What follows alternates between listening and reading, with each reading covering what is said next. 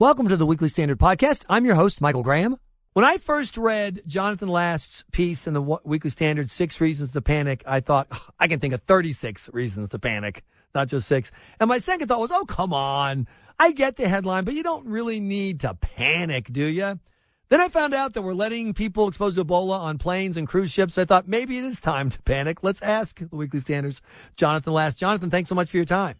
Michael, it's great. I've emerged from my bunker just briefly to speak with you. So there's no room for you and your family, I'm afraid. We have all of our dehydrated food for just us. But good luck. There's not enough. Are you sure there's not enough room for me in there, Jonathan? Are you sure? Okay, just for you. No, you can't crack because when you do, all the neighbors come over and then they drag you out and burn your house down, so it's not good. So give us the best reasons to panic over Ebola. Well, as I say in my piece, when we say panic, I mean like a controlled, informed panic, which really means that, like, you know, we all start taking this actually reasonably seriously. The reason is because there's a whole lot of stuff that we think we know, but we don't really know, particularly about transmission. The University of Minnesota's Center for Infectious Disease Research a few weeks ago said, you know what, everybody says it's not airborne, but actually we have some scientific and epidemiological evidence to suggest it might be, that when it's aerosolized, in certain situations you can get it. We haven't actually traced a bunch of transmissions. There are some transmissions, like the nurse in Spain, the 2 health workers here in Dallas. We don't actually know how they got it. And the other thing, and actually this is not just me being crazy tinfoil hat, guy at the Weekly Standard. I want to say, though, I'm a huge fan of Jonathan Last in his crazy tinfoil hat mode. Well, thank you. You rock the tinfoil hat, my friend. The good is I actually have mine left over from the Y2K panic, so I just dug it out of the closet. So a couple epidemiologists have written about this, and in the Los Angeles Times, and the New York Times, even they said, the dirty secret is that viruses mutate in the wild. Mm-hmm. Every time a virus replicates from one person to another, it's like you're rolling the dice 300 million times, as the DNA sequences replicate. So the problem is we are now at a point where more people have Ebola than have ever had the disease in history, right? And every time it passes on, the virus mutates. What we're seeing right now is a strain called the Guinea EBOV version of Ebola. It's actually distinct from the other 4 strains which have caused large outbreaks in the past. And so these things, maybe it's not replicating through the air now, but it might in the future. And these are things that I would say, in the public, we don't want to panic. We don't want to, actually go to our bunkers yet. But I would say the people who are studying this pretty seriously, and the scientists, they're real worried about this stuff. And I think the happy chat coming out of the official channels is actually not helpful to us. We're talking to Jonathan Last with the Weekly Standard.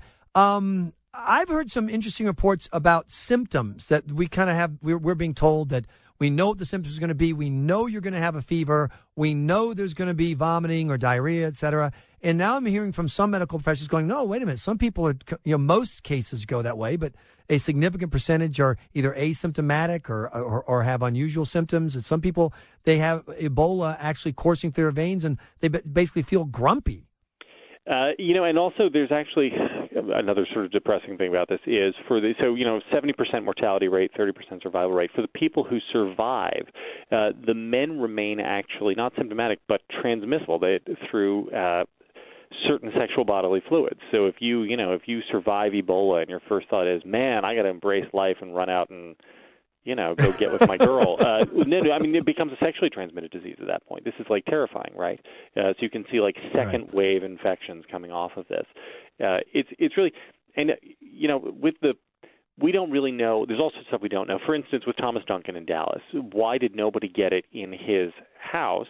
The place where he was staying, but people at the hospital did. And maybe it has to do with the viral load, right? So as the virus builds in your system, even once you've become symptomatic, you become more contagious towards the end than you are towards the beginning. As I said, there's just a whole lot of stuff we don't know about this.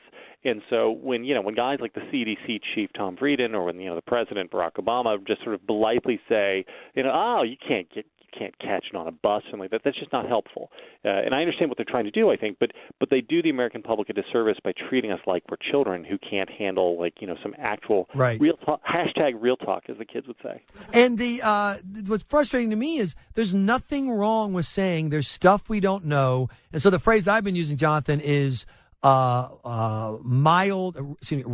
overreaction. We're going to overreact, but in a reasonable way to acknowledge what we don't know, which is why I can't understand how were these exposed people able to get on planes and cruise ships, and why wasn't it the policy of the CDC and the Obama administration to tell them, don't do that. Just don't travel until we can follow up in 3 weeks, 4 weeks, whatever. Because, and the reason I think is because these are sort of, it's an unfair thing in a sense. If you're, a healthcare worker at Dallas, you didn't ask for this to come in, to walk into your ER, but it did.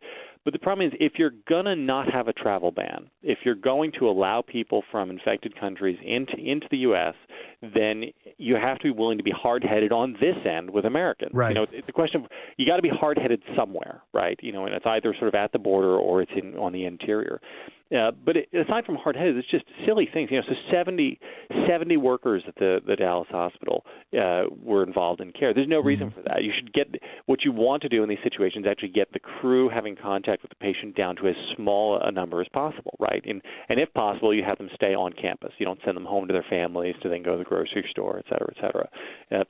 But this requires a level of hard-headedness, which we don't quite have here yet. I think when you look at what happened in Senegal and Nigeria, where they seem to have stopped the infection pretty well, right. They're not in the clear yet.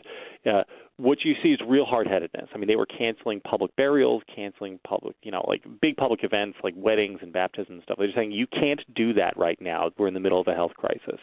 They closed the borders. They weren't letting anybody in. That seems to have worked out reasonably well. I think, in a way, the closer you are to actual contagion and breakout, the easier it is to be hard-headed. The further away you are, right. The easier it is to be. I'll just say it. The easier it is to be irresponsible about these things, or just plain stupid. I mean, there's certain things that are just plain stupid, like saying that we're ordering Americans exposed to Ebola not to fly, but we're allowing people exposed to Ebola in Liberia and Sierra Leone to fly right in. That's just dumb. Yeah, I would say so. And it strikes me that there's either massive incompetence going on, or you have people making these choices because they have prior ideological commitments, which is what I suspect is going on, because I don't think these people are massively stupid. But you never know. It's the government. I was about to say, a little bit of both, right? When you find out, limit it to one? When you find out that the guy appointed to be the new Ebola czar worked for both Al Gore and Joe Biden, it's time to bet on stupid, Jonathan B. Last. Absolutely. Thanks so much for joining us. We really appreciate your time. Take care, Michael. You've been listening to the Weekly Standard Podcast. Please be sure to check weeklystandard.com regularly for podcast updates. I'm your host, Michael Graham.